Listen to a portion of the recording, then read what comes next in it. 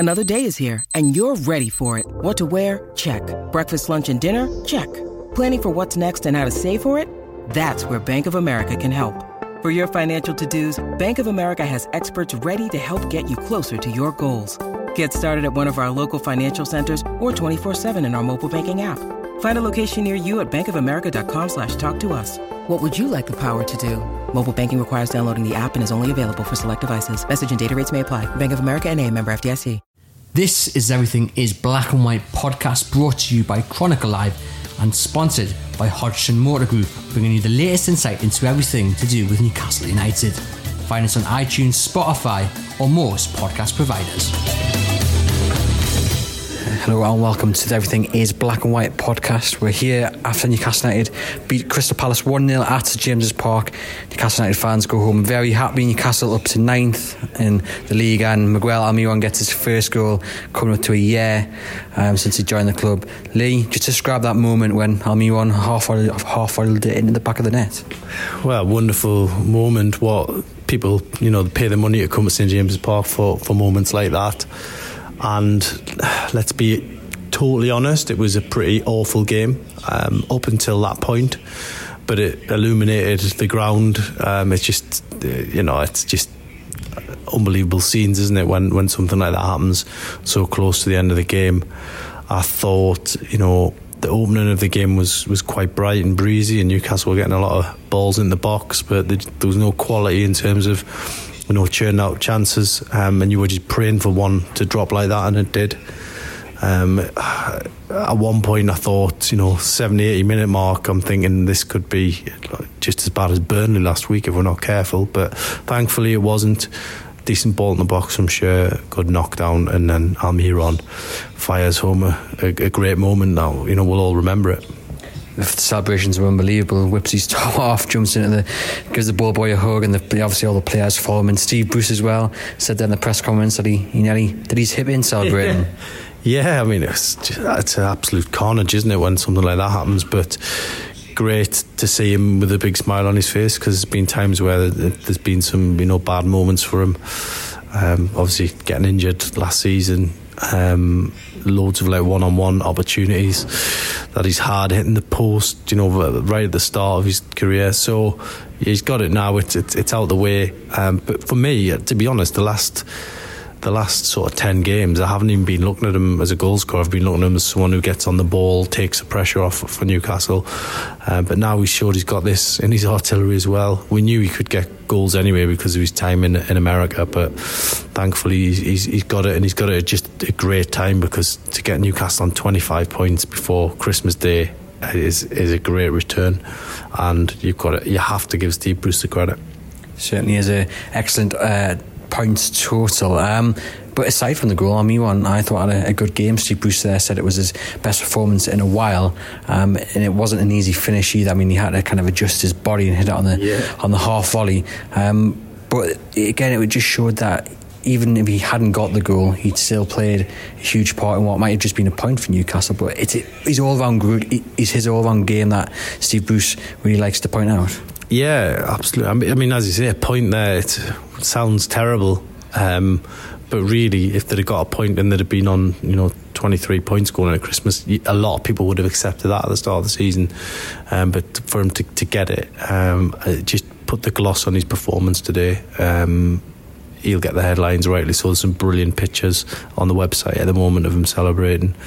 Give a quick little message to us as well. He's still, his English isn't there yet.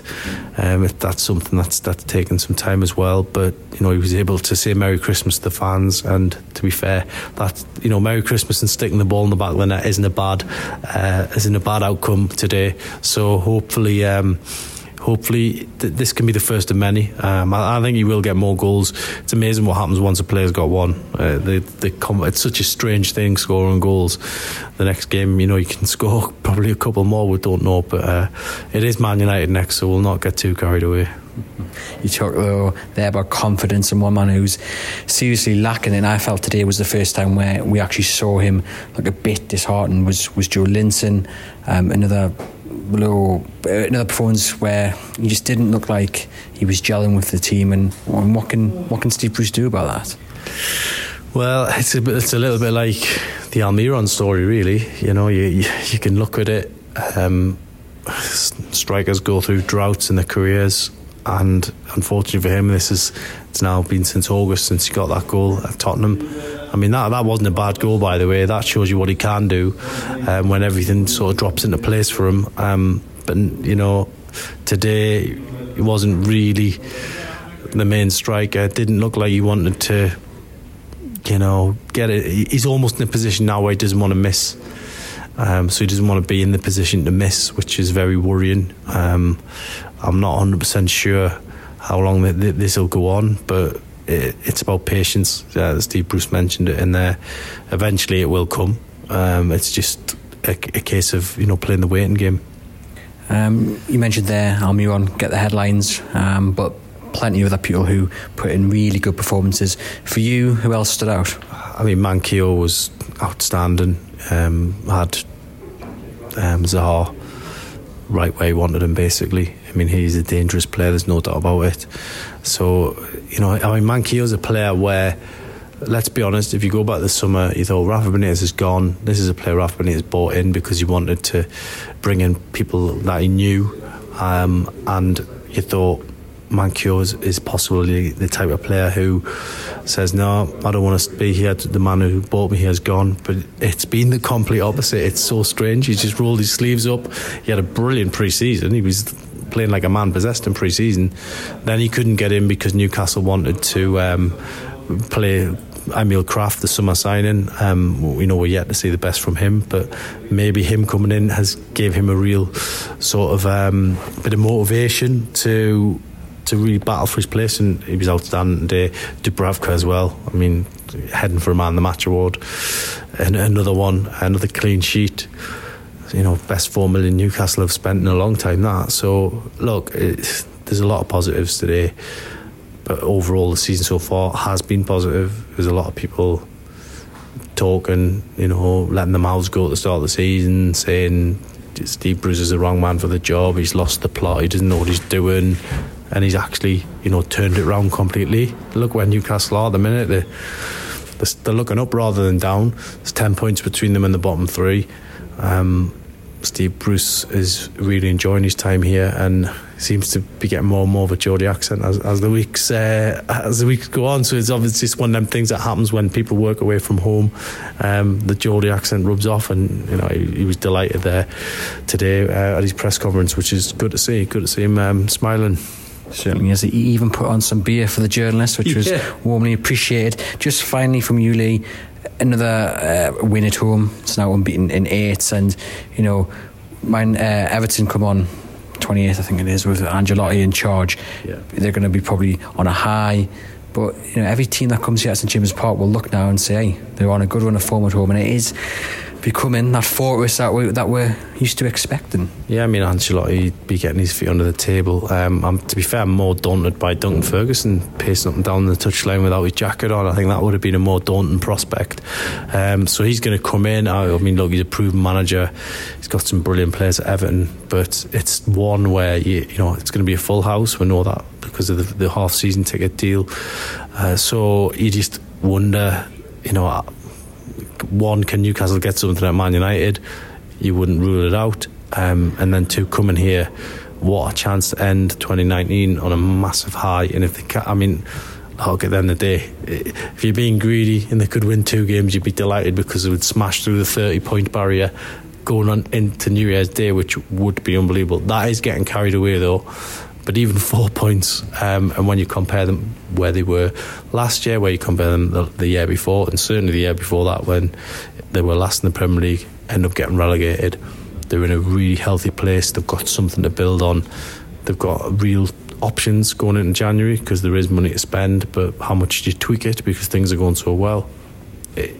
Look, there's so many positives to write tonight, and it is a much more enjoyable task when you have got all them positives to get out there.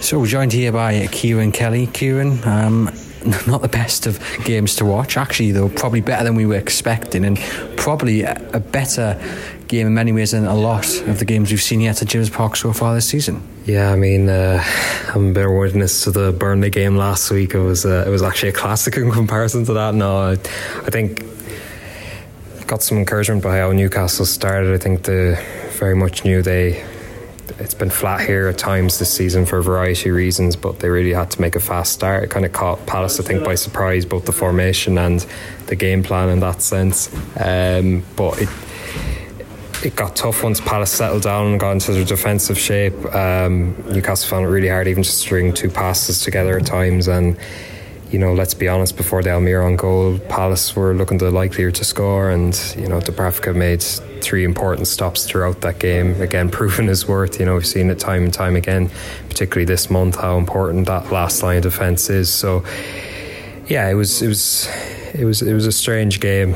They often are here, but what a result. Whatever about the performance, that's a huge points total with still 20 games to go. Certainly is. The return of Lejeune, quite a physical game to bring him back into. Ironically, he injured himself against Palace back in April, so it's been a long time to be out, and to come in against a physical side. You've got Benteke up front, or the 2 wide men are very quick, Ayew and Sahar, but he fitted straight back in, pinging the balls, the passes. Just brilliant to see him back. Yeah, it's been a remarkable story. I mean, to come back from a serious knee injury as quickly as he did the first time was remarkable. To do it again has been great, and he's been in contention really since that Villa game, going back to last month, I think, and they've understandably been a bit cautious in just making sure he's having to be, he's knocking on the door so much, as Bruce said, that he's so keen to be involved, and all those defenders have had to be patient at times to get their chance. It was interesting today. It's probably the most attack-minded back three he's put out, and you have 3 players who are already comfortable on the ball, who can all play those passes into the channels, and who also are composed bringing out, and that kind of fed into that start, as I was saying, that they had those options in moving the ball around, and for once they didn't look afraid of having so much of the ball. I think with Newcastle at times this season, they maybe haven't looked like, well, what do we do with 50% possession even, whereas there were times today in that first 15 minutes where you could see what they were trying to do, and that's a work in progress. But yeah, I think there was one tackle that stood out to me in 5 minutes, I think, and he wins the ball off Ayew. Ayew tries to wing it back with a slight tackle, and Jean still stays on his feet. He doesn't fall down, and he doesn't shirk the challenge. So it's a real big bonus having him back. Certainly is. Dwight Gale came off the bench for Joelinton, and again didn't have many touches. Probably didn't get in double figures with touches, but the running that he was making was very important. And a little change in formation as well when he came on. And do you still think he's going to have a big part to play this season? It's the big question mark in January, isn't it? I think if someone comes in, not that many clubs have the kind of money, particularly in the Championship, to make Newcastle sell. It would be really interesting to see what happens, but you feel for him in a way, because had he not got that calf injury literally when Bruce took over, I think it could have been a very interesting narrative that would have developed. I think he would have played a lot more, he would have started more games. He's obviously not started yet, and you're probably thinking, really, is he going to start before that game against Rochdale in the Cup? That will already looks like that will be a big chance for him. But yeah, he's energetic, he's probably their best natural finisher.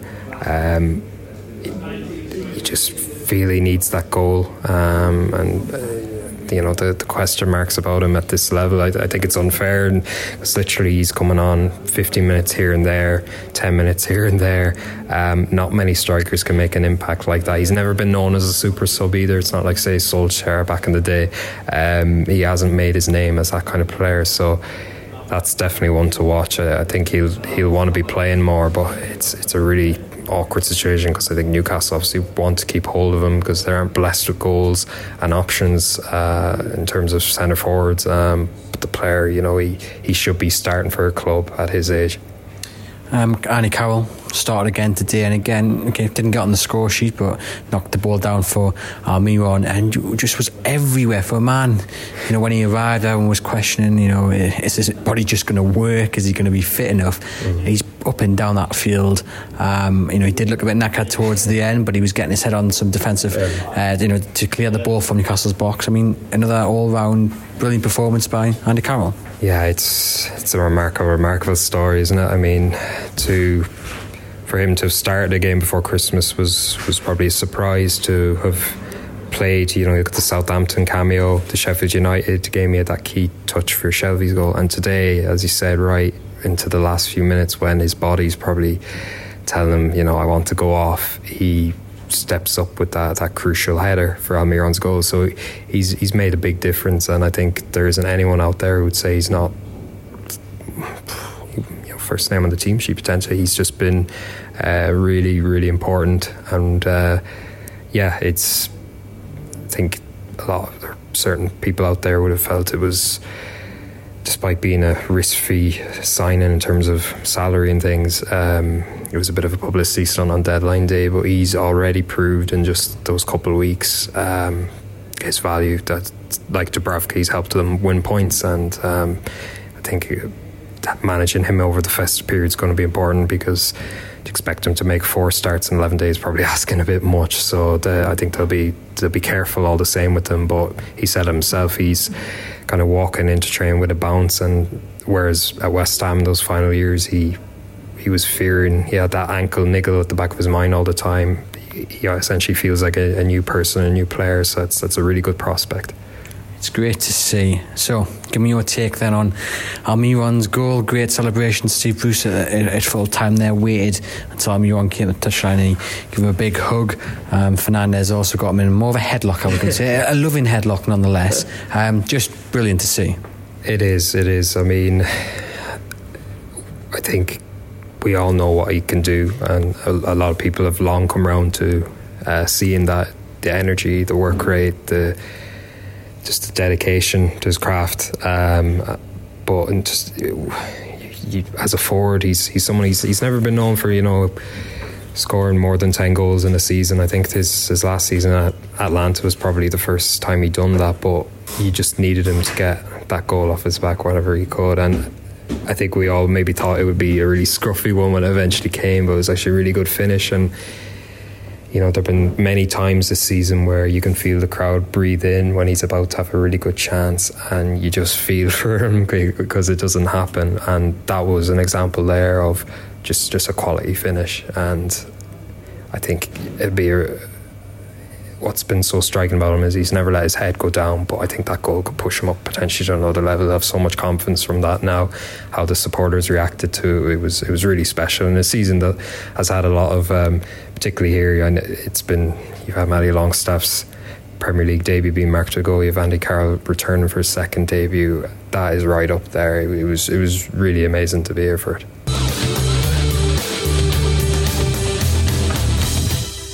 We hope you've enjoyed this episode so far. It's sponsored by Hodgson Motor Group, the Northeast's #1 family-owned Toyota, Mazda and Suzuki dealership group. Please remember to like and subscribe to the podcast through wherever you get your podcasts from. Now joined by Mark Douglas. Mark, if I'd said to you at the start of the season, after everything that had gone on, Newcastle would be unbeaten at home in 8th and 9th in the league with 25 points, you would have said, don't be silly. It's been a much better first half of the season, well, not quite first half of the season because there's one more game to go, than anybody expected. I'm not sure the performances have necessarily really kicked Newcastle on, but there's been some great moments in the first 18 games of the season, and today's winner by Almiron was one of them. Lifted the game, which was pretty drab for 89 minutes, just lifted it from being instantly forgettable to one of those games where you'll remember it for a while, because the reaction to Almiron's goal was the biggest cheer I think since Matty Longstaff scored in the first few weeks. So amazed really that they're on 25 points, but fair play, because there's a lot of hard work gone into it, I think.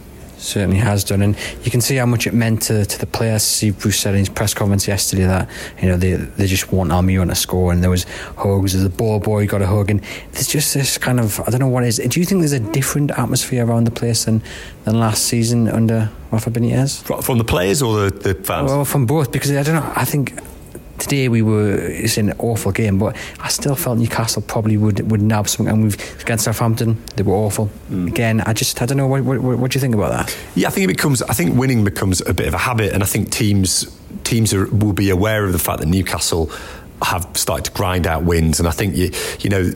Teams start to, every club now has teams of analysts who watch the way that teams play, and they'll be more than aware. Teams will be coming here now thinking Newcastle, find a way, and I think there's a little bit of, you can see the opposition team. I think sometimes actually they get overconfident in some ways, and they leave the gaps, and I think that's what happened today. But in terms of I think the crowd and the stadium is very different from last season.